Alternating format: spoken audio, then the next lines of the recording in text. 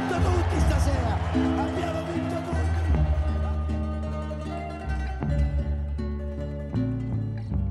Het is donderdag 6 december. Welkom bij Lo Stadio. Prova ad approfittarne ancora l'Empoli con l'azione tra Zajc e Caputo, ancora Zajc in verticale per Caputo, in area al sinistro, raddoppio dell'Empoli, Ciccio Caputo, sempre lui, segna il 2-0 dell'Empoli, male Cragno, raddoppio della squadra di Andreazzoli. Messi of Ronaldo? Allebei niet? Misschien dan toch Modric? Nee, geen sprake van. Ik ben kamp Icardi, kamp Coutronne, kamp Seedorf. Maar vooral zit ik in het kamp van Empoli-spits Ciccio Caputo. Stoempen, beuken, scoren. Caputo is een superbomber. Een Italiaanse term voor een ballenpisser. Een afwachter, een echte nummer 9. Het liefst is de bomber beslissend en juicht hij in zijn eentje. Christian Vieri staat nog altijd bekend als de grootste bomber aller tijden. Flaneren in de stad, flaneren op het veld. Genieten van het leven voor het scoren. Anno 2018 treedt Caputo in de voetsporen van Vieri. Ciccio werd vorig seizoen topschutter van de Serie B. Dit seizoen scoorde hij al tegen Milan, tegen Juventus en tegen Napoli. Hij staat op 7 doelpunten.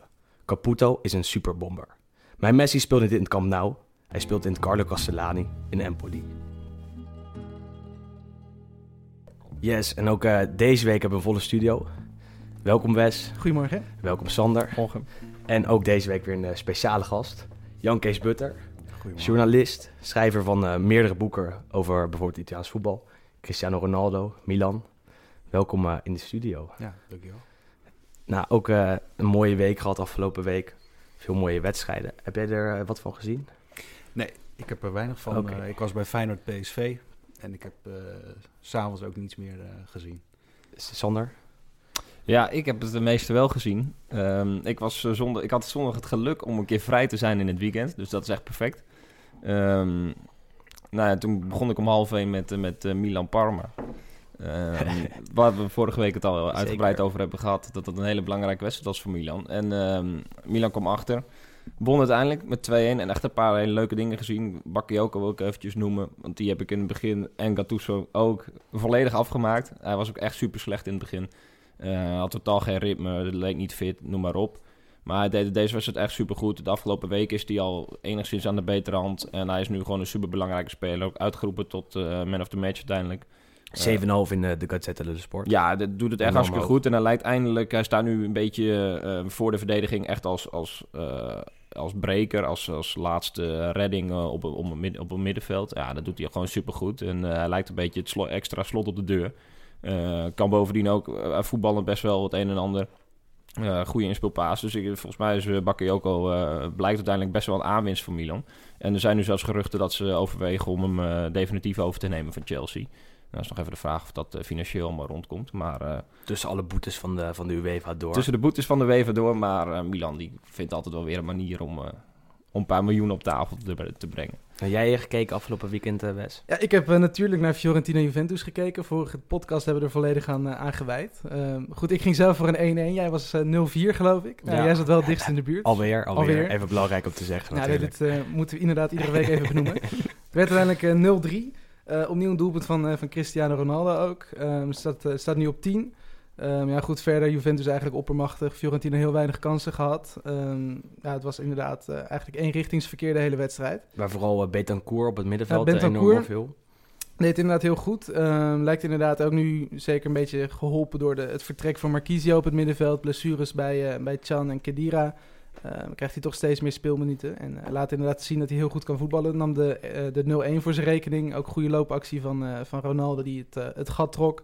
En hij hoeft eigenlijk alleen maar binnen te schieten. Dat deed hij heel goed. We hebben natuurlijk op het WK al gezien bijna alle wedstrijden gespeeld met Uruguay. Als hij nu inderdaad dit seizoen ook bij Juventus veel gaat spelen, dan kan dat echt een hele belangrijke speler worden. Ik zag gisteren geloof ik al dat Barcelona al een bod van 60 miljoen volgens mij voorbereiden. Waarvan Juve dan wel de helft zou moeten afstaan aan Boca Juniors. Ja, aangezien die nog een enorme clausule in het contract hebben staan. Ja, verder vrij makkelijk. Fiorentina kon geen vuist maken. Ja, dat viel me wel op. Fiorentina, die heeft echt geen spits. Ze hebben wel een spits, alleen niet één die scoort. De zoon van Simeone. Ik zag dat de topscorer Benassi is met 5 goals. En dat geeft eigenlijk wel een beetje aan hoe armoedig het is aanvallend bij Fiorentina. Chiesa die maakt er ook niet heel veel. Dat wel hele goede, grote talenten zijn. Piazza, Zeker. Chiesa, Simeone. Zeker, alleen op dit moment is dat nog gewoon nog te kort om met Juventus te kunnen concurreren. En je noemde net Ronaldo al, nou die strafschop. Ik heb nog nooit zo'n goede strafschop gezien. Die ging strak in de kruising. Onhoudbaar, Zo 100%. gigantisch hard. Ik zou wel eens willen weten hoeveel kilometer per uur die strafschop was. Maar dat is echt niet normaal. Nog even kort over 2 andere wedstrijden. Want op zondagavond stond Roma-Inter op het programma. Dat werd 2-2. Vrij mooie wedstrijd. Veel discussie over de VAR. En jij bent weer goed weggekomen. Ja. Daar is hij weer, de VAR. Ja, dat is nog een mooie discussie. Want na afloop van de wedstrijd, waarin tijdens de wedstrijd Roma-middenvelder Zaniolo werd neergehaald door rechtsback van Inter, D'Ambrosio, ging neer en de videoscheidsrechter werd niet eens geraadpleegd. Tot de woede van Roma. Vervolgens stormde Francesco Totti na afloop naar beneden. Kwam hij voor de camera's van het Italiaanse Sky te staan. En die zei het volgende. Io penso che è stata una cosa vergognosa quello che è successo, perché tutti hanno visto il fallo su Zaniolo. Io non riesco a capacitarmi, come non dico Rocchi che potrà essere coperto o meno, ma Fabri che sta davanti allo schermo e non vedere il fallo è una cosa da... non so quale aggettivo dire, perché ogni aggettivo potrebbe essere sbagliato, perciò diciamo vergognoso. Nou ja, vrij vertaald betekent dit dat Totti geen fan van de VAR is. Enorm boos was. Het een schande vond dat arbiter Fabri, die achter de schermen zat, niet is geraadpleegd, niet heeft gekeken en besloot om niet in te grijpen. Einduitslag 2-2, terwijl Roma anders met 3-2 had gewonnen. Het is niet de eerste keer dat Roma werd benadeeld door de VAR. Want ook uit bij Fiorentina verdiende het een penalty. Of nee, toen werd het een penalty voor Fiorentina werd gegeven. Ja. En Schwalbe van Chiesa vervent Duikelaar. En werd niet ingetrokken. Wat Totti zegt, eigenlijk weet je dat niet 100% zeker. Want Rocky, de scheidsrechter, die beoordeelde het als... Hij vond het niks. Misschien heeft hij wel op zijn oortje gehoord van... ik vind het ook niks, van de videoref. En dus is het beoordeeld door beide. En dus is het geen strafschop. Want ik heb het ook gezien, wel 25 keer. Ik vind het eigenlijk ook niks. Ik ook niet. Het punt is dat de VAR vorig seizoen wel vaak ingreep. Mm-hmm. Elk dubieus moment werd de scheidsrechter geroepen naar het beeldscherm... om ook maar eventjes te kijken. En dit seizoen heeft de scheidsrechtersbond besloten om dat niet meer te doen... En dat alleen de scheidsrechter wordt geroepen in het geval van een handsbal. Maar dat vind ik op zich een goede maatregel. Want anders ligt die wedstrijd continu stil. En nu kan je gewoon... de scheidsrechter heeft het beoordeeld. Blijkbaar is de VAR met hem eens. Dus gewoon doorspelen. Ik kon me er wel in vinden eigenlijk. Jij een fan van de videoscheidsrechter, Jan-Cees? Zeker. Alleen ik zie ook wel dat in Italië... dat het heel veel discussie oplevert. Nou is Italië ook wel gemaakt voor... discussie. Ja. Maar jij refereerde net aan die strafschop in Fiorentina, ja. die bij Fiorentina. Ja. En dat vond ik weer, en volgens mij hadden we het daar even over op social media ook, dat je dat, toch in mijn hoofd althans, speelt daar meer? Dat is meteen wel de vraag die ik me dan stel, gezien de omkoopschandalen die we ook hebben gehad in Italië. Omdat dat zo overduidelijk, en dat moet een videoscheidsrechter ook hebben gezien, zo overduidelijk geen strafschop was. Het was een compromis eigenlijk. Ja, het was zeker een compromis. En dus die discussie, dat vind ik, lijkt in Italië nog heviger dan in alle andere landen. Want het is ook in Spanje het geval, hoor. En het is ook in Nederland natuurlijk regelmatig voor discussie. Ik vind het heel goed dat de VAR er is, hoor. Alleen, soms in Italië heb ik daar nogal meer moeite mee dan met bepaalde beslissingen dan hier in Nederland of in elders. Ben ik het mee eens. Het is eigenlijk een land van goedmakertjes. En dat was in de periode dat Fiorentina was benadeeld door de VAR, door de scheidsrechter. En een week later duikelde Chiesa. Ja. En kregen wij een penalty. Ja, dat is gewoon een goedmakertje van de scheidsrechter. Ja. En je zult zien dat als Roma aankomend weekend speelt... dat zij ook een penalty meekrijgen. Bijvoorbeeld ook om de discussie maar weer te voorkomen... en toch die balans weer een beetje op orde te krijgen. Want er zijn hier inderdaad alweer maatregelen... of in ieder geval plannen die klaar liggen om het weer te veranderen, geloof ik, toch? Ja, zeker. De scheidsrechtersbond is deze week bij elkaar gekomen... en heeft tegen elkaar gezegd... ja jongens, zo kan het niet langer. Als wij elke week op de voorpagina van de Gazzetta staan... van de Corriere dello Sport... dat kan gewoon niet als scheidsrechters. Dus ze gaan inderdaad ook echt specifieke videoscheidsrechters opleiden. Precies, Want nu worden er inderdaad dus specialisten. Gewoon, scheidsrechters achter die computer gezet, achter die tv gezet. Dat is vanaf volgend seizoen moet het al zo zijn dat er echt experts achter de schermen zitten. En de VAR, wat ik net zei, gaat dit seizoen wel weer ingrijpen bij fysiek contact in de 16. En niet alleen bij handsballen. En ik denk dat dat wel juist is. Het gaat meer tijd kosten, maar precies, maar dan ontloop je zoveel discussie. En dan ontloop je weer Francesco Totti daar achter de camera's gaat staan en zichzelf voor schut zet. Want dit kan natuurlijk niet als je zo erg aan Roma verbonden bent. Afgelopen zondag was het nog mooi bij Milan Parma. Die blik van Gattuso toen Milan een strafschop kreeg. Want iemand van Parma maakte een handsbal. Het spel ging gewoon door. Cutrone ook zat als een gek op iemand te jagen. En eigenlijk niemand die wist wat er gebeurd was. En opeens fluit de scheidsrechter, gaat kijken en strafschop. Gattuso zegt ook, of je zag gewoon naar zijn blik. Ja, ik snap er eigenlijk helemaal niks van. Je moet het duidelijk maken. Dat is het punt. De criteria zijn niet duidelijk genoeg. Dus ik stel voor dat ze nog maar een keer met alle trainers gaan zitten. Nog maar een keer met alle technische directeuren. Met de scheidsrechters erbij. En dan een duidelijk boekwerk gaan maken. Wanneer de VAR moet worden geraadpleegd en wanneer niet. Want blijkbaar lukt het niet op deze manier. Maar goed, dat was mijn punt over de VAR. Nee, maar nog ook even daarover. Het moet natuurlijk ook gewoon veel. Nog even over de VAR. Ja, het moet natuurlijk ook gewoon veel duidelijker. Niet alleen voor spelers en trainers en scheidsrechters, maar ook gewoon voor die fans in het stadion. Die hebben 9 van de 10 keer natuurlijk ook geen idee waar het over gaat. Ik zat toevallig gisteren naar de hockey te kijken. En daar heb je dus ook een VAR. Maar daar heb je gewoon de scheidsrechter loopt met de microfoon. Die microfoon die hoor je overal. Je krijgt de beelden, je hoort het gesprek met de videoscheidsrechter. Ik snap niet waarom kan dat niet gewoon in het voetbal, weet je? Het is echt geen innovatie. Je hebt er geen nieuwe technieken voor nodig. Maar ik ben wel heel benieuwd. Stel nou dat zou worden ingevoerd. Hoe zou dat dan in een Italiaans voetbalstadion gaan? Dan gewoon aansluiten op de boksen? Nee, natuurlijk. Ik snap het. Alleen zo'n Rocky die gaat dan praten. Ja, dat gaat echt niet heel San Siro naar hem zitten luisteren. Met San Paolo hangen niet eens cv-schermen. Dus het wordt al een hele dure onderneming op deze manier. Ja, wat wil je? Het lijkt mij ook belangrijk dat die toeschouwers er wel bij worden betrokken natuurlijk. Ja. Maar goed, een dag later, even over de VAR even achter ons laten. Een dag later, op maandagavond, was er nog een hele mooie wedstrijd. Atalanta-Napoli. Jij hebt die gekeken, toch, Sander? Ik heb er zeker een groot deel van gezien. Napoli deed het eigenlijk prima. Uitwedstrijd bij Atalanta we hebben het gezien bij Inter. dat kan heel lastig zijn. En echt knap van Napoli dat ze wonnen. Milik met de winnende goal. We hebben het hier al vaker gehad over Younes. Die zat nu volgens mij voor het eerst op de bank. Maar een superbelangrijke overwinning voor Napoli. En ook eigenlijk super knap hoe die tot stand is gekomen. Fantastische Insigne. Ja. Die constant gevaarlijk was, constant dreigend. En achter de verdediging van Atalanta telkens opdook. Die heel hoog stonden, viel me op. Wat weinig ploegen in Italië durven tegen Napoli. Constante druk naar voren. En dat werkt op zich wel aardig. Kreeg een aantal kansen. Met een fantastische doel van Zapata ook aan Atalanta-kant. Maar al met al wel een verdiende overwinning voor Napoli, denk ik. Door een laaddoelpunt van Arik Milik. Ja, we hadden het net eventjes over Simeone, spits die niet scoort. Nou, met Zapata is eigenlijk een beetje hetzelfde. Scoorde nu wel.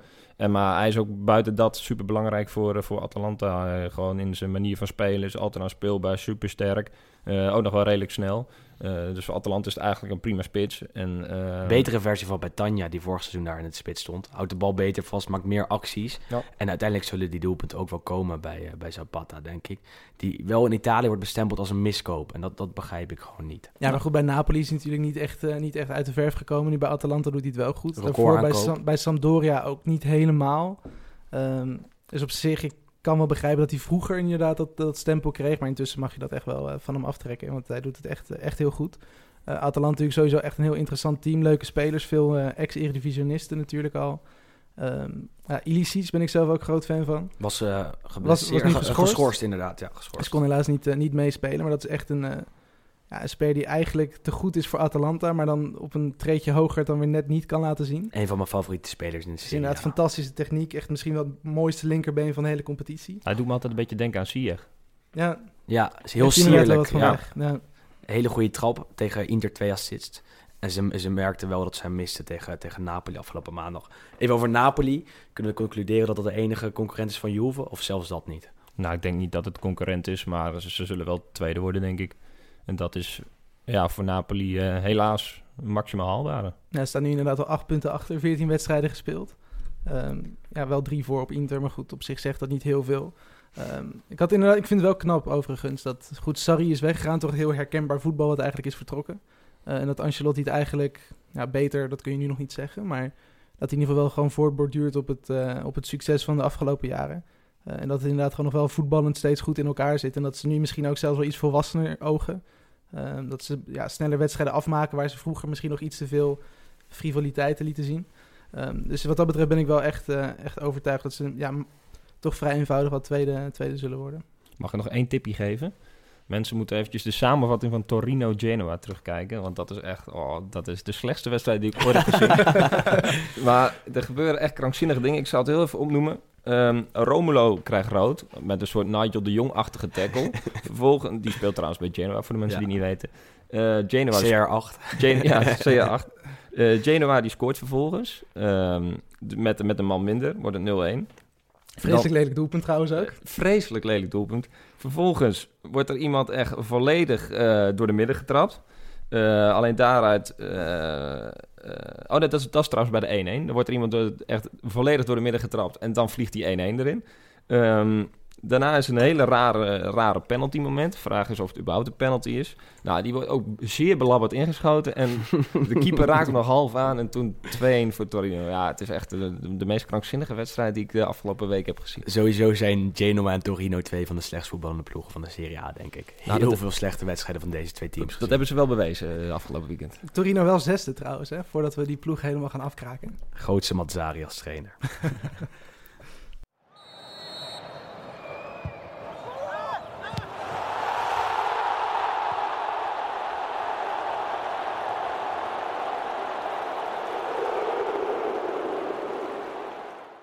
Ja, Jan-Cees, nogmaals welkom bij ons in de studio. Waar komt jouw liefde voor Italiaans voetbal vandaan? Ik denk dat het terugvoert naar de jaren 90. Hè? Studio Italië met Emiel Schelvis. De boeken van David Ent met zijn liefde voor Italië, die dat op een prachtige manier altijd beschrijft.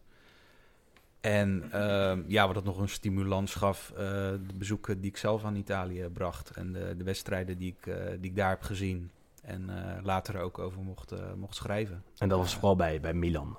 Ja, nou, mijn eerste boek, Het Perfecte Elftallen, ging over de Hollandse gloriejaren van AC Milan. De tijd van Sacchi, maar ook van Rijkaard, Gullit en Van Basten natuurlijk. En in die tijd leerde ik ook Italiaans. En door de gesprekken met die oud-voetballers en je te verdiepen in de cultuur en de liefde voor het voetbal van alle Italianen, is het ook wel een beetje op mijzelf overgeslagen, ja. Is dat Milan het beste Milan dat je ooit hebt gezien? Ja. Perfecte elftal? Het perfecte elftal, nee. De naam zegt het al. Kijk, dat was... ik moest er nog aan denken. Dat was in die tijd... Ancelotti zegt dat vandaag ook in een krant. Sacchi was een revolutionaire coach. En die had daar de middelen ook voor. Had een elftal goede spelers. Wat hij tot een team smeedde. Met zonneverdediging, wat toen vrij nieuw was. En pressing, als hele elftal gewoon naar voren schuiven. Hè. Als de linksbuiten druk gaf, dan had het ook consequenties voor de rechtsback. En als je daar nu met spelers over spreekt die aanvankelijk weinig fiducie hadden in Arrigo Sacchi, want dat was toch een beetje de grote onbekende in Italië met... ik weet nog wel, van die witte spillebeentjes en een fluitje om zijn nek.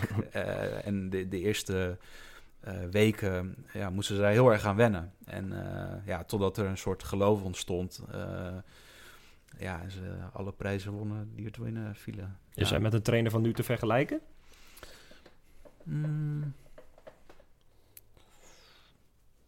Nou, vind ik een beetje gevaarlijk om te zeggen. Ja, de eerste naam die in mijn gedachten schiet is Guardiola. Revolutionair aan het voetbal. Ja, inderdaad. Dat is een beetje... En dan niet zozeer spelinhoudelijk, maar wel de beweging die ontstond. Ja. De revolutie. Hij heeft het voetbal wel naar een next level gebracht volgens mij. En want later zag je ook al andere coaches het proberen, hetzelfde wat Saki heeft geprobeerd. Ik zat zelf nog een beetje te denken, misschien Sarri ook, die soortgelijk Sarri iets bij Chelsea geweest nu. Ja. Ja. En eerder bij Napoli, ja, zeker. Ook redelijk revolutionair geweest, Sarri natuurlijk. Zeker. Nog wel leuk over het boek, Het Perfecte Elftal. Ik heb hem ook meegenomen, want hij is voor mij in 2010 uitgekomen. Ja, klopt. Wel een leuk verhaal misschien. Ik werd toen net verliefd op het Italiaans voetbal. Ik had volgens mij alles op Twitter, op social media openstaan, wat maar over Italiaans voetbal ging. En toen zag ik een berichtje langskomen, een boekpresentatie over Het Perfecte Elftal. Nou, ik denk, nou, kijk eens wat het is. En ik had nog nooit van Jan-Cees gehoord, maar wel... Nu wel, zeker. Maar wel van het boek. En dat was dus in Rotterdam. Ik woonde toen nog in Zwolle. Dus ik denk, nou ja, weet je wat, ik kan me altijd aanmelden en even langs gaan. Ja. En met de trein van Zwolle naar Rotterdam, ik zou niet weten wat vanavond het was. Een keer een woensdagavond misschien, of donderdagavond. Ja, zoiets, ja. En dan kwam ik daar in een boekhandel waar ik nog nooit was geweest. Ik was überhaupt nog niet heel vaak in Rotterdam geweest. Maar toen stond ik en Jan-Cees zijn boek presenteren. Was superleuk. Emiel Schelvis was er ook. En er waren nog wel meer journalisten. Voor het eerst kennis gemaakt met Jan-Cees. Boek gelezen. Echt superleuk. Na afloop nog uit eten geweest met Emiel Schelvis onder andere. Bij de beste Italiaan in Rotterdam. Was sowieso een superleuke avond. Maar ik heb dit boek, ik denk een keer of 3-4 gelezen. Gewoon op tripjes dat ik naar Italië, naar Milaan ging. Omdat het gewoon leuk is om in die sfeer te komen. Kijk, het gaat over een tijdperk wat ik zelf helemaal niet heb meegemaakt. Ik kom uit 92. Maar het is wel super interessant om je door middel van dit boek daarin te verdiepen en weer dingen te weten te komen. En er staan echt hele leuke verhalen in. Dus mensen die nog een keer wat meer over Milan willen lezen, echt aanraden. Doet het jou dan pijn om Milan nu te zien? Ja. In een diepe crisis eigenlijk. Ja, maar die crisis duurt al enige jaren natuurlijk. Ja, en dat zette me ook wel aan het denken over de bestuurlijke vermogens van Berlusconi. Hè? Er valt heel veel te zeggen over die man. Maar die heeft wel vanuit het niets een voetbalclub naar de wereld gestuurd. En sinds dat hij zijn visie wat meer heeft gericht op de politieke zaken in Italië, kun je ook wel zeggen dat Milan daar wel wat minder van is geworden. En ja, nu het van de hand is gedaan, proef ik toch ook een soort van identiteitscrisis of zo bij die club. Ik zie nog steeds voetballers rondlopen. Een Abate bijvoorbeeld achterin, waarvan ik denk van nog steeds. Waarom zitten die er? Zo'n Montalivo op het middenveld bijvoorbeeld, die natuurlijk ook al jaren... Ja, er werd al heel lang de nieuwe Pirlo genoemd, maar dat blijkt toch een soort van eeuwig talent te zijn, wat er maar niet uitkomt. Het is een hele goede wandelvoetballer. Ja. In het team bij Sjaak Zwart misschien. Ja, dus... En jij Sander, hoe denk jij daarover als jij nu dat boek leest en je ziet hoe Milan Europa heeft gedomineerd? Doet het jou dan pijn hoe slecht het eigenlijk nu gaat? Nou ja, tuurlijk. Alleen, wat Jan-Cees ook zegt, het is al zo'n lange leidersweg inmiddels raak je er wel een beetje aan gewend. Maar ik denk wel, oprecht, we hebben de Chinese periode gehad. Dat was denk ik echt dieptepunt misschien wel? Ja, echt het dieptepunt. Niemand wist überhaupt wie die Chinees was, hoeveel geld hij had, waar hij woonde, noem maar op. Dus je wist eigenlijk, dit kan niet goed gaan. Nou, dat ging het ook niet. En nu is er wel, met Elliott, een Amerikaans bedrijf, is er wel veel meer structuur. Je hebt Maldini die terug is bij de club. Je hebt Leonardo die terug is bij de club. Je hebt een Italiaanse voorzitter, maar die wel carrière heeft gemaakt in Amerika. Dus die heeft zich wat dat betreft wel goed ontwikkeld. Een vriend van Berlusconi overigens. Ja, en ik sluit niet uit dat Berlusconi op de achtergrond nog steeds bij de club betrokken is. Zit natuurlijk ook bij Monza nu inmiddels. Zeker. Dus ik heb wel echt het gevoel, en misschien ben ik daar naïef in, maar dat er nu wel een plan is. Ja. En dat er wat meer structuur is dan de afgelopen jaren is geweest. Dat zie je ook wel in de aankopen. Ook wel in dat ze jonge spelers, jonge Italianen voor langere tijd verlengen. Weet je wel, een Donnarumma hebben ze toch kunnen behouden. Ondanks dat gigantische salaris. Maar ook een Coutron. Er zitten echt wel weer hier en daar wat leuke dingen aan te komen. En er is echt wel een plan voor meerdere jaren. Ook met inkomsten uit commercie, Aziatische praktijk en noem alles maar op. Dus er is een beter plan dan de afgelopen jaren was. En natuurlijk ook gisteren is bekend geworden dat die Gazidis, die bij Arsenal zat, nu de CEO wordt van Milan. En ze hebben een nieuwe hoofdscouting. Geoffrey Moncada van AS Monaco. Nou ja, gaat hij dat ook naar Milan? qua namen, weet je wel. Dus er staat wel echt iets. En Gazidis, kijk, ik ben niet de grootste Arsenal-fan, maar bij Arsenal heeft hij wel echt prachtige dingen opgebouwd. Een mooi stadion, een club die gigantisch eigen vermogen heeft. Prijzen win je alleen niet. Prijs win je alleen niet. Alleen ik denk ook met wie je ook aantrekt dat bij Milan de komende jaren op een bekertje na niet zo snel zal gebeuren. Het punt is wel dat de Serie A een goed Milan nodig heeft. Een goed Inter nodig heeft om Juventus op langere termijn weer van die troon te stoten. Denken jullie niet? Nou ja, en ook om Europees weer eens een keer een prijs te winnen. Ja. Nee, in die zin is het wel positief dat Milan weer een bestuur heeft. Dat Inter er weer bovenop lijkt te komen. Nog lang niet in de marges vlakbij Juventus. Maar wel dat er binnen nu en 5 jaar misschien wel een andere kampioen zal komen dan Juve. Dat denk ik ook wel. Dus je proeft wel een soort van revival van de Serie A. En Inter is weer op de weg terug voor mijn gevoel. Milan ook. Napoli is dat al een aantal jaar. Alleen ja, Juventus blijft nog steeds onaantastbaar in Italië. En dat is wel bijzonder, dat Milan en Inter en Napoli eigenlijk ieder jaar beter worden, maar dat Juventus daar op de een of andere manier toch nog weer bovenuit staat. Maar die worden ook beter, dat is een beetje het probleem. Als zij Cristiano Ronaldo halen, worden zij natuurlijk beter. En het wordt wel eens gezegd dat Italië en de Serie A eigenlijk een nieuw Calciopoli-schandaal nodig heeft om Juventus van de troon te stoten. En dat is echt bijzonder pijnlijk natuurlijk. Ja, en dat wilde ik nog wel zeggen over Inter, want afgelopen zondag was dat tegen Roma. En dan weet je, nu zie je ook een keer, je kan eigenlijk van tevoren de namen grotendeels al invullen van de opstelling. En dat is natuurlijk jarenlang anders geweest. Een trainer die wel een beetje gek is, maar wel goed. En echt wel een selectie dat voor elkaar door het vuur gaat. Dus eindelijk is er ook bij Inter wat rust. Ik denk dat Milan daarin nog iets achterloopt. Want als Milan 3 keer verliest, dan breekt opnieuw de pleuris uit. Bij Inter was het ook zo geweest. Als ze in elk ander jaar 3 keer achter elkaar hadden verloren, was er nu diepe crisis geweest. En zeker als ze morgen ook nog tegen Juventus hadden verloren, over die wedstrijd zo meteen meer trouwens, dan was er echt een heel groot probleem geweest. Er waren er zelfs mensen geweest die hadden gezegd, Spalletti moet eruit. Maar dit zit er echt zeker niet aan te komen. Het is rust en stel je verliest morgen in Turijn, is er niks aan de hand. En dat is echt een heel groot verschil in mentaliteit vergeleken met de vorige jaren, denk ik. En dat is iets waar Milan nog niet is, hè, met Gattuso. Nee, we hadden het er een week of 2, 3 geleden al over. Toen was een beetje de vraag van, moet Milan door met Gattuso? Nou ja, ik zal hem voor altijd verdedigen. En hij bewijst nu ook ik verwacht niet dat het met een andere trainer heel snel heel veel beter zou gaan. Dus Gattuso is gewoon de prima man. En nu heeft hij weer een paar keer achter elkaar gewonnen. En nu is het ook gewoon rustig. En het zou mooi zijn als dat gewoon de komende weken, maanden zo blijft. Dat Milan misschien wel Champions League haalt. En dan is er echt de rust binnen de club. En dan kan je ook van daaruit weer verder. Want in januari heeft Milan grootse plannen met Ibrahimovic. Nou, er komt sowieso Paqueta, een Braziliaan komt. Fabregas wordt genoemd. Er komen nog meer mooie dingen. Alleen moet het wel rustig blijven. En dat is een beetje de belangrijkste taak voor de komende weken, maanden. Ibrahimovic gaat niet door, toch? Sorry? Ibrahimovic gaat toch niet door naar Milan? Nou ja, er zijn weer geruchten. Balotelli wordt ook weer genoemd. Nou, dat is toch pure armoede? Ja, nee, zeker. Ibrahimovic, er wordt zoveel over gezegd. Het zou 100% rond zijn. En nu gaat het Ik las dat de club, die wil hem maximaal een half jaar. En Ibrahimovic wil 1,5 jaar. En daar komen ze niet uit. Dan heeft Milan volgend seizoen misschien geen spits. Want het schijnt ook dat Gonzalo Higuain niet definitief gaat worden overgenomen van Juventus. Vind ik toch te duur. Ik zou er niet eens rouwig om zijn hoor, als het zich zo allemaal ontwikkelt. Want Coutron is in mijn ogen gewoon de nummer 1 spits. De man met toekomst, als je die 5 jaar laat staan, dan heb je er iets hartstikke moois aan. Ibrahimovic is echt weer zo'n typische transfer voor de bühne. Even de fans weer tevreden houden.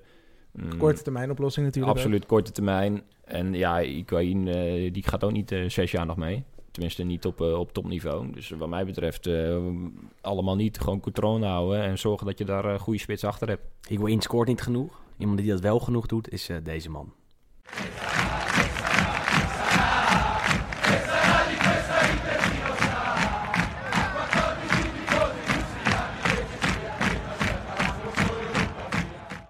Ja, de verlosser van de Serie A. Misschien wel.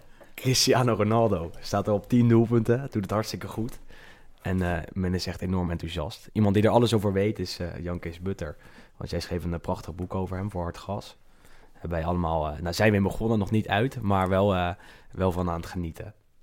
Oké. Ja, Leuk. jij ging op reis naar Portugal en naar Portugal en naar Engeland om achter zijn verhaal te komen. Ja, ik zei net tegen Wesley buiten de uitzending van dit jaar ga ik helemaal mooi afronden. Ik begon het jaar op Madeira, waar ik research deed voor de hartgrasproductie over Cristiano Ronaldo. En ik zal het jaar eindigen bij Juventus Sampdoria eind december. Om ook onder andere Cristiano Ronaldo aan het werk te zien.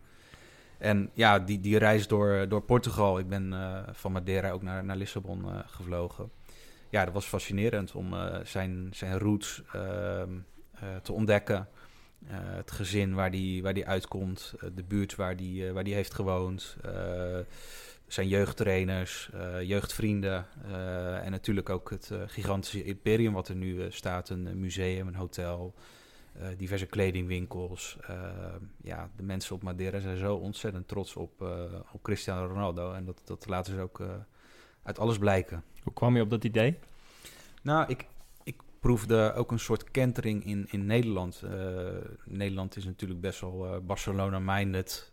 En daardoor ook Messi-minded. En met alle recht hoor, want ik denk dat we allemaal wel inzien dat Messi het bovennatuurlijke talent is. Alleen ik bespeurde wel steeds meer sympathie voor Ronaldo. En ik dacht van, ja, er is eigenlijk nog best wel weinig bekend over die jongen. Ik zag hier en daar wel eens een artikeltje verschijnen, maar ja, en tegelijkertijd ook dat soms rare gedrag binnen het veld. De kinderlijke boosheid op het moment dat Gareth Bale voor eigen succes ging, terwijl dat Ronaldo er eigenlijk beter voor stond. Niet kunnen juichen als een medespeler scoort, hoe mooi de goal ook is.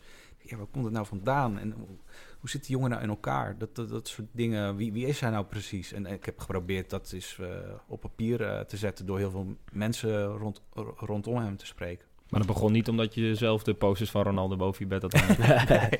Nee. Maar kreeg je tijdens die reis meer bewondering voor zijn kunsten en zijn prestaties? Ja, zeker. Ja, kijk, dit is natuurlijk ontzettend een narcistische inslag bij die jongen. Waar komt dat vandaan? Nou ja, het feit dat hij een ongewenst kind is. Zijn moeder die raakte ongewenst zwanger van hem. Dus het waren al 2 zussen en 1 broer.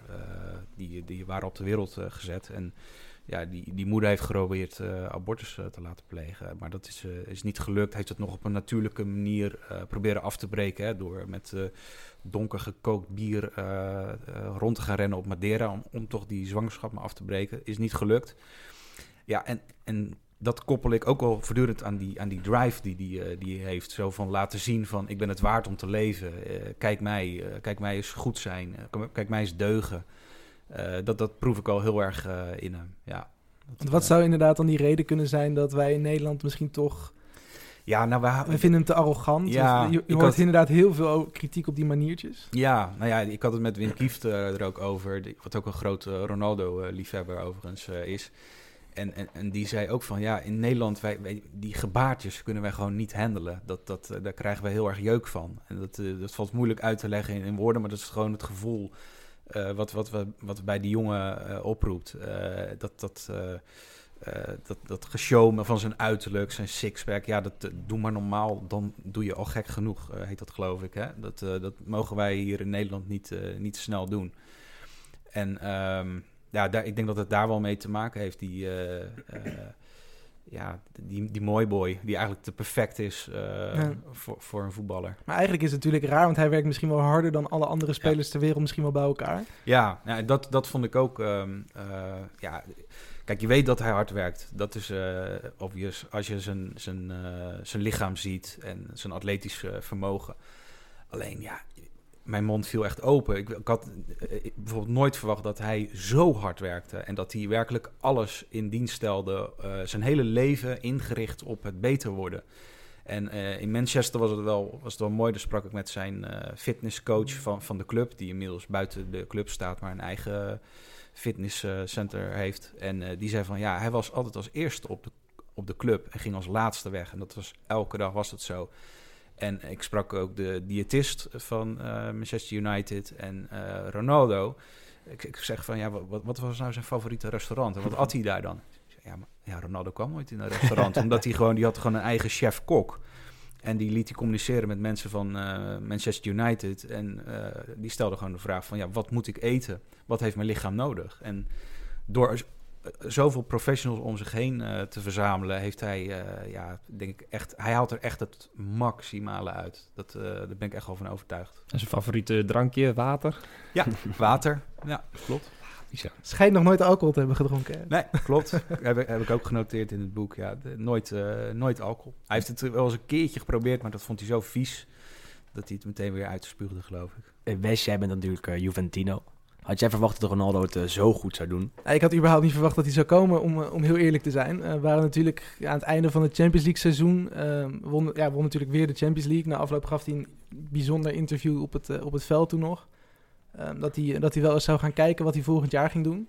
Ja, toen begon natuurlijk een beetje de geruchten stromen, begonnen te vloeien. Goed, ik had inderdaad eerder nog ingezet op een terugkeer naar Engeland, naar Manchester United, misschien dan naar Juventus. Ook al waren die geruchten wel misschien een van de eerste. Goed, Milan die schijnt het ook nog te hebben geprobeerd, las ik van de week. Want Cristiano Ronaldo schijnt te hebben gezegd dat hij de Europa League wilde winnen omdat hij die nog niet had. Bizarre uitspraak. Ik heb de indruk dat hier een technisch directeur die inmiddels weg is, Mirabelli, die wil nog iets achterlaten. Nee, precies. Nee, maar goed, toen hij inderdaad echt, toen het er steeds meer op begon te lijken dat hij naar Juventus kwam. Goed, die hele stad stond op zijn kop. Het was natuurlijk echt gewoon de grootste speler ter wereld. Die Juventus kon versterken. Ik had wel verwacht dat hij het inderdaad zo goed zou doen. Het is gewoon echt een fantastische speler. Ik moet zeggen, ik was inderdaad ook altijd meer misschien richting Messi. Maar ik had er ook gewoon niet heel veel sympathie voor Real Madrid. Dat droeg er misschien ook een beetje aan bij. Maar als je hem nu inderdaad ook voor Juventus, een ploeg waar ik in ieder geval wel groot fan van ben, als je hem daar inderdaad bezig ziet, dan zie je echt hoeveel moeite die erin stopt en hoeveel drive die heeft. En zijn doorzettingsvermogen is echt bewonderenswaardig. Hij begon een beetje stroef, maar hij begon inderdaad, is zijn motor helemaal geolied. Ja, 3 wedstrijden inderdaad, geen doelpunt de eerste 3. Iedereen die zat toch een beetje, misschien te veel druk. Iedereen had verwacht dat hij er misschien gelijk de eerste paar wedstrijden 5 zou in zou schieten. Je zag ook bij hemzelf die frustratie dat het niet lukte. En intussen vanaf wedstrijd 4, we zitten nu in wedstrijd 14 en staat op 10 doelpunten. Het is de eerste speler die in zijn eerste seizoen zo vaak scoort na 14 wedstrijden sinds Charles in 1957, 1958. Dus dat zegt natuurlijk ook wel wat, dat is 60 jaar geleden. Nou, ik vind dat ook wel het mooie van Ronaldo. Kijk, Messi die blijft zijn hele leven bij Barcelona. Dat is ook mooi, maar ook veilig. En dat vind ik wel echt het mooie van Ronaldo. Die gaat gewoon geen uitdaging uit de weg. Die denkt, weet je wat, ik word ook gewoon bij Juventus de beste. En dat gaat hij ook worden, weet je wel. Hij zal uiteindelijk topscorer worden, noem maar op. En dat vind ik wel echt het mooie. Hij draait zijn hand er niet voor om. Hij pakt gewoon die uitdaging. En weet je, misschien eindigt dat wel met de Champions League met Juventus. Dat zou natuurlijk helemaal het ultieme zijn. Maar dat vind ik echt een mooie. En ook het verschil tussen Ronaldo en Messi. De ene kiest wat meer voor veiligheid, denk ik. En Ronaldo die denkt gewoon, weet je, ik ben toch de beste. Dus ik kan alles aan. Ja. Maar ben jij als Milanista dan blij om Ronaldo in de Serie A te zien? En dan is het wel bij Juve, maar goed. Nee, absoluut. Want het heeft de Serie A zoveel goede reclame gebracht, weet je wel. Je hoeft FIFA, het spel op de PlayStation. Nu je hoeft er staat wel weer Juventus staat op de cover. Serie A staat op de cover. Zoveel aandacht. Die rechten die worden voor honderden miljoenen meer verkocht. Iedereen wil toch elk weekend even zien hoeveel goals heeft Ronaldo nou weer gemaakt. Dus qua exposure is het het beste wat de Serie A had kunnen brengen. Kijk, dat hij bij Juventus speelt, dat snap ik vanuit Ronaldo wel. Hij wil gewoon bij de allerbeste club spelen. Daarom geloof ik dat hele Milan-verhaal ook niet echt. Want Ronaldo die de Europa League wil winnen. Waarom zou hij dat willen? Hij wil toch alleen maar het beste. De Europa League is toch een beetje... dat is de tweede prijs.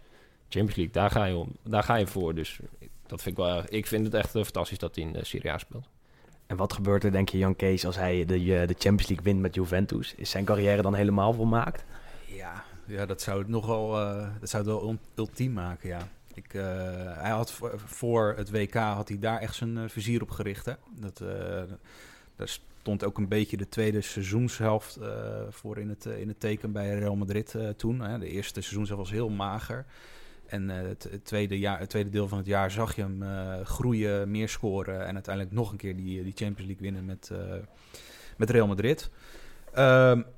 Maar goed, Ik acht ze wel tot een van de favorieten. Ik heb ze toevallig bij Manchester United aan het werk gezien. Het was Hele echt, goede wedstrijd. Ja, het was een hele goede wedstrijd. Was ik zeer onder de indruk van Juventus eigenlijk. En hij kan wel eens gewoon de missing link zijn bij Juventus.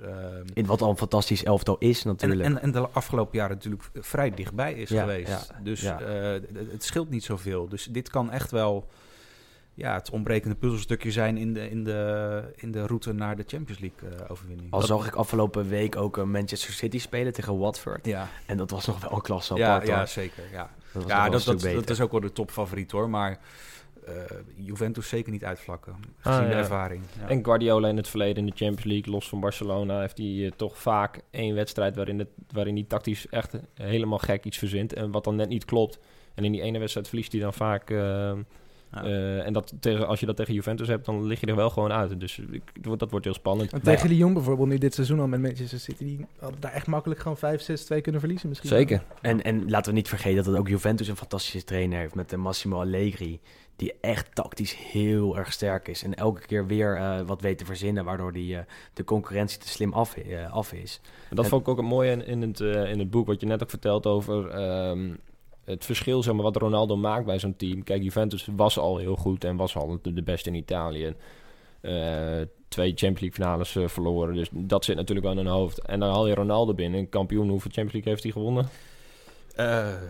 4 toch, dacht ik? Of 5 misschien 5, zelfs. Ja, met 5, eentje ja. met United en 4 met Real. Ja. En die brengt natuurlijk wel die bewustwording van jongens, het kan echt wel. En het zit hier, het zit hierin en hierin. En hij brengt natuurlijk mentaal ook wel weer iets, behalve dat hij natuurlijk ongekend goed is. Nee, helemaal mee eens. Wim Kief zei dat ook. Die zei van als medespeler denk je toch van vroeg of laat denk je dan van ik ga toch mee in de werkethiek van Ronaldo. Ik denk als trainer kun je geen betere speler wensen dan Ronaldo. Want die laat elke dag zien wat er voor nodig is om op topniveau te presteren. En af en toe zie je wel eens foto's voorbij komen hè, van de training. Met die bala vooral. Ja, inderdaad. Dus je ziet wel, daar is wel een goede werkomgeving voor die jongens. Nou, sowieso voor de hele club. Want je ziet die jeugdspelers die zien hem. De jongere spelers in de A-selectie die zien hem. Die trekken zich daar natuurlijk volledig aan op. En die denken, die Ronaldo zit 24/7 in de krachttong, dat moet ik ook gaan doen. Ja, maar je merkt het aan de hele Serie A hoor. Dat als Juventus op bezoek komt, de kaartjes 2,5 keer zo duur worden. De kaartjes bij Juventus zelf zijn veel duurder geworden, waardoor de fans enigszins boos zijn. Het stadion zit er vol. Ja, dat wel. Ja, zelfs bij Chievo, wat eigenlijk een wonder is. Dat geeft natuurlijk wel aan hoe groot die hele Ronaldo-mania is. Heel Italië die wil Ronaldo zien. Dus dat geeft aan hoeveel goeds het de Serie A brengt. 20 jaar geleden was er ook een Ronaldo-hype in de Serie A. Maar dat ging om een andere Ronaldo. Juriaan van Bessem vertelt ons erover. Het Italiaanse voetbalweekend begint vrijdag met Juve-Inter. Eigenlijk zou het de ideale afsluiting zijn van een speelronde. Maar goed, deze keer is de derby van Italië dus op een vrijdag. Mooie term, de derby van Italië. Verzonnen door Gianni Brera, een van de beste schrijvers in Italië over voetbal, om deze klassieker een speciale status te geven. Maar sinds Luciano Moggi's inbreng in het voetbal is de animositeit tussen Juve en Inter zo toegenomen dat het tegenwoordig ook echt een derby is geworden. Polemieken zijn er altijd wel geweest, maar bij Juve-Inter denkt vrijwel iedereen spontaan aan die ene wedstrijd in 1998. Alles beslissend voor een Scudetto. Inter viel de macht van Juve aan met de beste speler van de wereld, Ronaldo. Hij had een goed debuutjaar in de Serie A, ondersteund door Javier Zanetti, Diego Simeone, Aaron Winter, Yuri Djorkaeff, Ivan Zamorano en Nwankwo Kanu. We zouden het bijna vergeten, maar wat een mooie ploeg had Inter toen. En Inter speelde sterk op 2 fronten en zou de UEFA Cup winnen. Maar in Turijn verloor Inter de hoop op de Scudetto. Juve won met 1-0 omdat Inter een glaszuivere strafschop werd onthouden nadat Mark Giuliano Ronaldo op onreglementaire wijze van scoren afhield. Inter voelde zich enorm belazerd. Er volgden dagen van discussies op het Schiereiland. Er werden zelfs vragen gesteld in het Italiaanse parlement over deze wedstrijd. Guerin Sportivo, toen nog een gezaghebbend weekblad, schreef: in de Serie A gelden tegenwoordig de wetten van het Wilde Westen. We kunnen gewoon geen vertrouwen meer hebben in de scheidsrechters. En ook in Gazzetta dello Sport werden pagina's gewijd aan de vraag waarom scheidsrechter Ceccarini de overtreding van Giuliano op Ronaldo niet had waargenomen. De term psychologische onderdanigheid werd weer populair. In het geval van Juve werd zelfs gesproken over psychologische slavernij. Waarom heeft bijna altijd Juve voordeel van arbitrale blunders, werd er gevraagd. 8 jaar later. werd alles duidelijk. Dankzij de journalisten die Mojigate boven tafel kregen en dankzij opnames van afgetapte telefoongesprekken. Inter kreeg die gestolen Scudetto indirect terug, maar wel met het verkeerde jaartal. 2006 in plaats van 1998. Maar die Scudetto van 98 hoort eigenlijk bij Inter. Ja, Juriaan van Wessem over de rivaliteit tussen Juventus en Inter. De wedstrijd staat morgenavond op het programma in Turijn. 8:30 te zien op Ziggo Sport. Wat verwacht jij, Wes? Ja, ik verwacht weer een lekker duel. Goed, het is inderdaad een van de wedstrijden die het vaakst misschien wel is gespeeld in Italië überhaupt. Alle competities, 233 keer. In de Serie A 185 keer. Dus dat is het is inderdaad de Derby d'Italia, zo wordt het genoemd, de Derby van Italië. Naam verzonnen door Italiaanse journalist Gianni Brera. Nou ja, het is inderdaad in Turijn zelf heeft Juventus wel de bovenhand. Is inderdaad 92 keer gespeeld, 62 keer Juventus. Dus wat dat betreft heeft Juventus misschien wel op basis van het verleden natuurlijk een klein voordeel. Nou, ook op basis van het heden, denk ik. Ja, zeker. Nee, gewoon dat afgelopen seizoenen natuurlijk ook. Inderdaad, de laatste keer dat Inter won in Turijn is intussen ook al 6 jaar geleden. Stramaccioni, dat is volgens mij een van jouw favoriete trainers aller tijden. Ja, dat was hem echt hoor. 2 doelpunten van Diego Milito in Turijn. En het was volgens mij de eerste keer dat Juventus in de competitie verloor in het eigen nieuwe stadion. Ja. En destijds was het enorm verrassend dat Inter daar met 1-3 wist te winnen. Antonio Cassano in de aanval samen met Diego Milito. Nou, dat waren nog eens tijden. Maar jullie weten dat nog beter dan ik, maar die haat is echt gigantisch, toch? Ja, dat is niet normaal. Vooral van Interkant, denk ik. Ja. Juventus kant ook wel door de afgenomen titels in 2005 en 2006, waarvan er eentje naar Inter ging. En bij Inter is het ook al langere tijd zo, want ik kan het wel helemaal opnoemen. In de jaren 60 speelden Inter en Juve allebei om de titel. Inter kwam op bezoek bij Juventus in Turijn. En dat had al in het eigen stadion gewonnen. En dit was echt een belangrijke wedstrijd in de strijd om de Scudetto. Juventus had te veel kaartjes verkocht. Dus er stonden allemaal fans naast het veld. En op een gegeven moment bestormden die het veld. Kon de wedstrijd er niet meer doorgaan. Werd afgelast. De wedstrijd werd eerst door de Italiaanse voetbalbond uitgereikt aan Inter. Waardoor het weer vol meedeed in de titel 1 punt achter Juventus stond, dacht ik. Maar op de laatste speeldag, toen Inter bovenaan stond, besloot de voetbalbond om het alsnog terug te draaien. En dat de wedstrijd opnieuw moest worden gespeeld. Niet echt verrassend, aangezien de voorzitter van de voetbalbond was Umberto Agnelli. En dat was destijds ook de president van Juventus. Dus daar begon het eigenlijk allemaal al. Welkom in Italië. Ja, precies. En de decennia daarna is het nog enorm uitgegroeid tot een absolute rivaliteit. Tot eigenlijk haat tussen beide supportersgroepen. Ja. Van aan de wedstrijd die Juriaan had beschreven in 1998 toe, tot aan de afgenomen titels van Juventus met het Calciopoli-schandaal. Dus ja, ook morgen een heet gebakerde wedstrijd. Ja, de Juve-Merda-sjaaltjes die zullen alweer klaar hangen, denk ik, in de kast. Ik heb er zelf stiekem ook eentje. Ja, nee, dat verbaast me helemaal niks meer. Maar we hebben het natuurlijk een paar weken geleden ook al gezien met Mourinho, wat deze wedstrijd betekent. Mourinho die natuurlijk met United op bezoek was bij Juventus. Daar 90 minuten lang werd uitgescholden, waarna Mourinho op zijn geheel eigen wijze reageerde. Maar dat is natuurlijk wel, Juventus en Inter, dat is haat en nijd. Ja, Mourinho natuurlijk eigenlijk de meest succesvolle trainer in de geschiedenis van Inter. Naast Elenio Herrera natuurlijk. Maar dit zijn natuurlijk wel de potjes waar Ronaldo eventjes voor gaat zitten. Ja, denk ik ook wel, ja. Ja, toch? De kans zit er dik in dat hij morgen beslissend gaat zijn, denk je niet? Nou ja, ik heb daar niet zoveel verwachtingen bij. Je vroeg net aan Wesley van wat zijn je verwachtingen erbij. Maar ik heb mezelf voorgenomen om daar niet zoveel verwachtingen bij te hebben. Omdat ik betrapte me er zelf ook weer op voor de laatste derby. Dat Milan-Inter. Ja. Daar ging ik er ook even voor zitten. En de dagen voorafgaand, dan lees je alle Italiaanse kranten. En hou je het bij en dan ga je daar goed voor zitten. En dan valt het zo ontzettend tegen. Een hele matige wedstrijd met dan een heel laat doelpunt van... Fantastisch slot. Een fantastisch slot voor jou dan, ja. Met Icardi, ja. Maar goed, dat is wel een beetje een repeterend verhaal, hè. Dat je dan met heel veel bombardie naar zo'n wedstrijd wordt gesleept... en er zelf ook helemaal meegaat... en dat het dan uiteindelijk soms tegenvalt. Ja, dat was vorig seizoen eigenlijk ook zo. Toen eindigde Juve-Inter 0-0... Nou, de Inter echt enorm goed.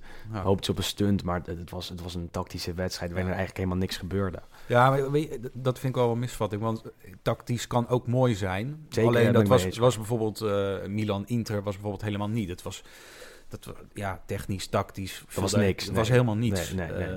Dus, En jouw verwachtingen, Sander?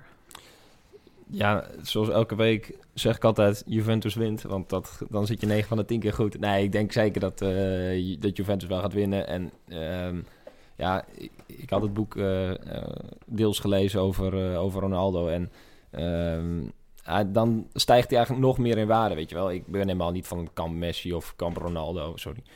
Ik vind dat ze allebei, weet je wel, het is allebei geweldig en daar moet je gewoon van genieten. Maar als je dan dat boek leest en als je dan ziet wat hij er allemaal voor doet, verhaal over, je kan het zelf beter vertellen over een jeugdpotje bij Sporting, dat hij die avond ervoor nog in het krachtong zat. Ja, dat is wel een hele mooie anekdote inderdaad die ik tegenkwam. Ik sprak zijn jeugdtrainer bij Sporting Lissabon en zij speelde de wedstrijd tegen Benfica, wat toch een beetje, het potje waar het echt om gaat. Hè? De echte talenten moeten opstaan. En Ronaldo sliep toen intern in het stadion van Sporting. En de avond ervoor ging de conciërge de ronde doen en trof niemand aan op de slaapkamer van Ronaldo. Ronaldo was kwijt.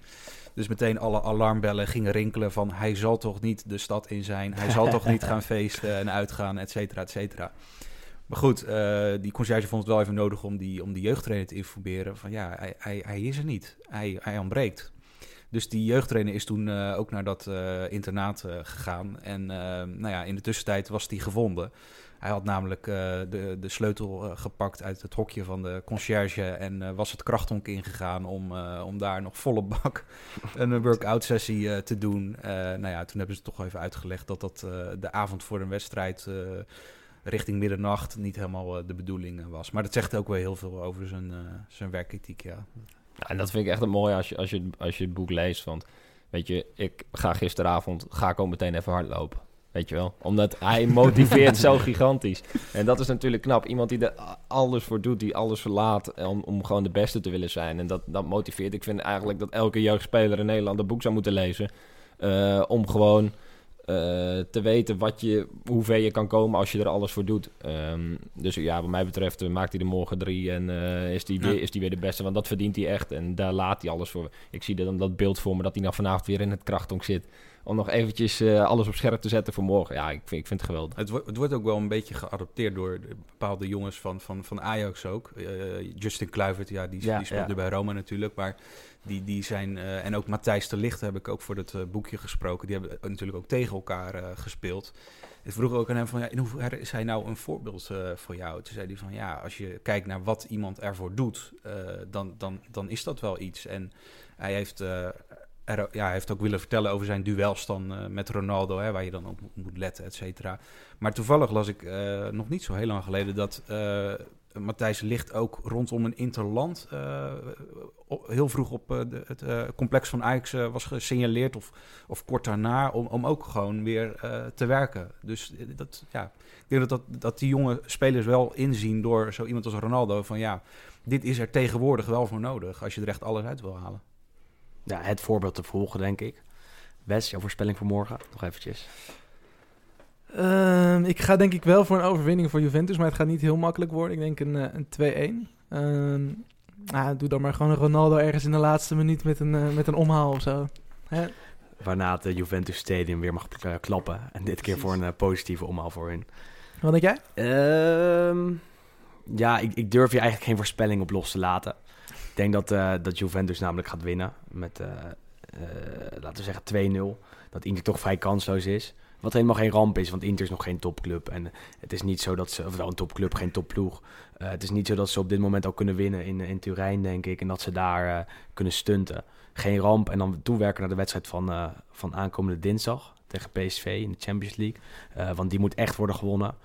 En stiekem een beetje hoop om gelijkspel morgenavond, denk ik. Ik ben wel heel benieuwd hoeveel goals Ronaldo uiteindelijk zou eindigen in de Serie A. Want aan het begin van het seizoen had ik op Twitter voor een polletje gegooid. En weet je wel, de adepts die zeiden meteen... die maakte 50 in de Serie A, want dat is minder een competitie. En, weet je... Het blijkt toch moeilijker te zijn dan... een beetje... De meeste mensen zeiden, in ieder geval 30 plus. En ik ben wel heel benieuwd, dat is nog niet heel vaak voorgekomen in de Serie A... dat iemand 30 plus goals maakt. Dus ik ben heel benieuwd waar die op eindigt. Ze zitten nu op 10... De laatste speler die inderdaad boven die 30 kwam, 36, Gonzalo Higuaín, was 3 jaar geleden, 2015, 2016. Gaat hij daar overheen? Nou, ik heb toch de indruk dat Ronaldo nu wat fitter is. Dat sowieso. Dus als je het zo uitrekent. Ik vind het heel lastig. Maar ik denk zeker wel dat hij er minimaal 30 maakt. Nou, vind ik toch veel hoor. 30? Nee, dan Ik ga daar ook niet voor. Nee, dat blijft hij onder. Ik denk rond de 27 en dat hij wel topscorer wordt. Hij heeft nog 24 duels, hè? Ja. Om er nog 20 te maken. Om aan die 30 te komen. Ja, dat is wel Ronaldo, hè? Laten we hem niet onderschatten. Die gaat sowieso nog een keer een hat-trick ergens binnenschieten. Nou, toen ik die poll plaatste, ik zat er toen zelf ook even aan die... Weet je, het is de Serie A waar goed verdedigd wordt, waar je minder... waar van oorsprong goed verdedigd wordt. Dat is tegenwoordig steeds minder. Maar waar je over het algemeen minder ruimte krijgt. En die, weet je, ook de voorstopper van Chievo, die is natuurlijk dat op het bot gemotiveerd om Ronaldo een keer te grazen te nemen. Dus toen stond ik er wel zo in van, die gaat er max 25 maken. Maar als ik zie met welk gemak het nu gaat, zeg maar... Dan... Hij speelt alles, hè? Dat is wel even belangrijk om te zeggen. Ja, Ronaldo, die wil ook niet gewisseld worden. Nee, hij is voor het eerst gewisseld die afgelopen weekend trouwens, tegen Fiorentina. Voor het eerst. Miste had al gescoord. 10 minuten. Dus wat dat betreft. Voor Juve Inter een wedstrijd om naar uit te kijken. Allora, Livorno-Crotone 10, Bari-Modena 11. Tesoro, è 1-0, 1-1. Scusi. Livorno-Crotone 1-0, Bari-Modena 1-1. Ja, met Juve Inter wordt natuurlijk het weekend afgetrapt. Maar er zijn meer wedstrijden in de Serie A. Welke is er een om naar uit te kijken, Wes? Ja, Napoli is natuurlijk tegen Frosinone is inderdaad geen topper. Op de eerste wedstrijd op zaterdag om 3:00. Maar goed, Napoli is altijd gewoon een leuk voetballende ploeg. Younes, we zijn natuurlijk al... we zijn eigenlijk al een paar weken aan het voorbeschouwen op zijn eerste minuten misschien wel. Dat zou dit wel de wedstrijd moeten zijn waarin dat gebeurt. Ik denk het... goed, hij zit er in ieder geval bij. Vloog inderdaad ook al mee naar Bergamo. Dus ja, goed, ik neem aan dat hij er ook gewoon tegen Frosinone in ieder geval bij de selectie zit. In de basis zal hij niet starten, maar ik denk wel dat hij misschien minuutjes gaat maken. En het ging natuurlijk wel mis tegen Chievo 2 weken geleden. Dus ik denk dat Napoli wel met het eerste elftal gaat spelen. Ja. Dus dat Younes niet in de basis zal starten. Maar goed, wel een wedstrijd die echt moet worden gewonnen voor Napoli. En ik zie wederom een potentiële valkuil voor Roma. Na Cagliari op het eiland. Daar wint nooit iemand makkelijk. En Cagliari heeft überhaupt dit seizoen thuis nog niet verloren. Daarom, dus Cagliari, daar heb ik wel weer hoge verwachtingen van. En wel zeker... een midweeks duel gespeeld, gisteren in de beker. Ja, voor Eusebio, die Francesco kon dat wel weer eens... Maar die vliegt er niet uit. Die heeft zijn positie weer eventjes gered met het gelijkspel tegen Inter, denk ik. Ja, maar in Italië red je je positie voor een week. Ja, we gaan het zien. Er zijn iets van 3 of 4 trainers inderdaad die er echt bij ieder slecht resultaat uit zouden kunnen vliegen. Is die Francesco daar één van, denk je? Ja, tuurlijk. Inzaghi. Ik mag hopen van wel. Inzaghi van Bologna inderdaad, Juris van Genoa. Ja, Inzaghi van Bologna. Ik dacht Inzaghi van Lazio. Nee, precies. Nee, Lazio neemt het zaterdagavond op tegen Sampdoria in eigen huis. Dat is wel een mooie wedstrijd, denk ik. Ik hoop weer te genieten van Fabio Quagliarella. De oude Vos. De oude Vos, 35. Die nog steeds het net weet te vinden, heel vaak. Maakt afgelopen weekend de 2. Laten we hopen dat hij ook 7 doelpunten al, maar sowieso al die oude spelers is toch fantastisch. Nou, en je ziet dat Pellissier, 39 jaar bij Chievo Verona, die scoort gewoon. Gisteren heb ik zitten kijken, wat was het eergisteren, naar Spal in de beker. Er zit Floccari, 37 jaar, maakt stond in de spits samen met Paloschi. Dat was een gigantisch goed duo. En dat kan ook echt alleen in Italië. Maar die Pellissier is dus gewoon 39 jaar en 8 maanden. Dus die gaan nog tot zijn 40ste door. Makkelijk.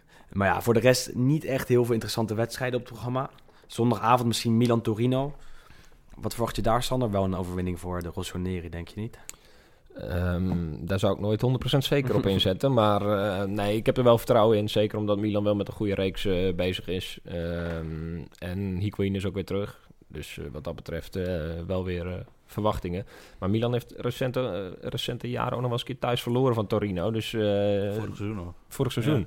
Ja, dus volgens mij wel. Dus je moet daar echt wel voor oppassen. Maar ik verwacht er wel een eentje. Weinig echt goede wedstrijden op zondag.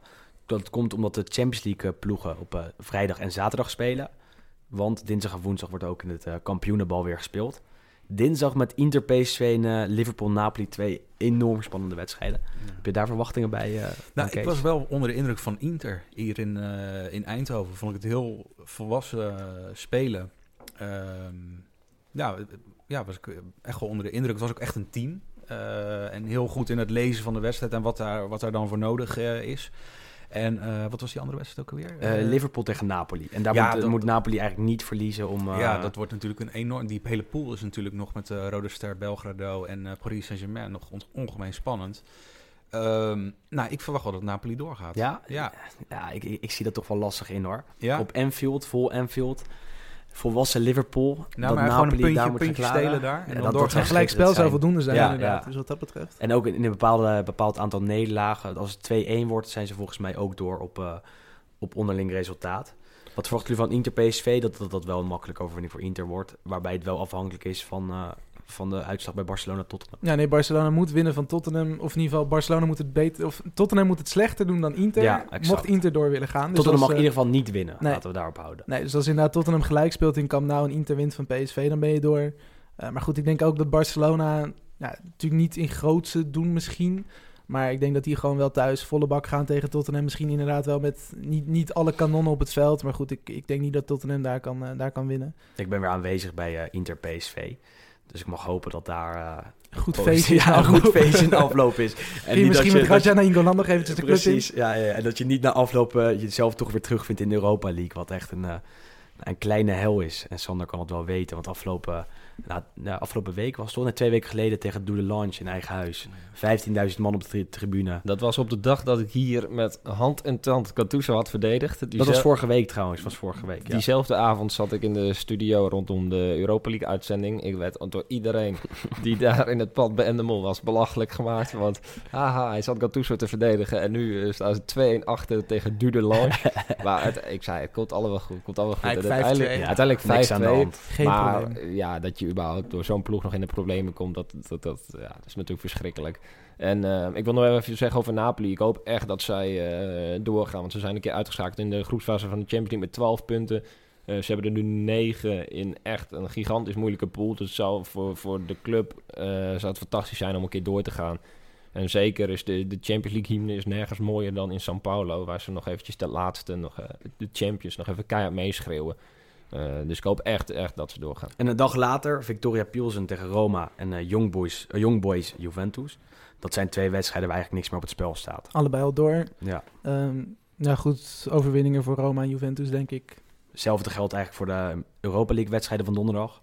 Lazio Frankfurt, waarbij Frankfurt al sowieso eerste is. Lazio sowieso tweede, dus allebei door.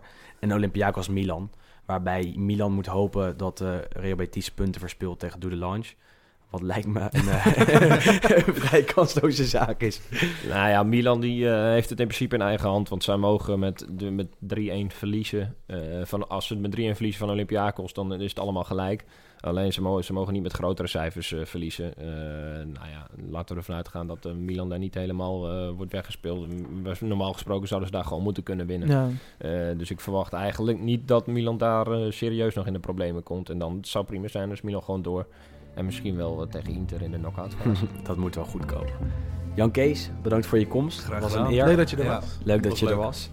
Wij gaan met veel vreugde en veel zin kijken naar Juventus-Inter van morgenavond. Tot volgende week. Tot volgende week.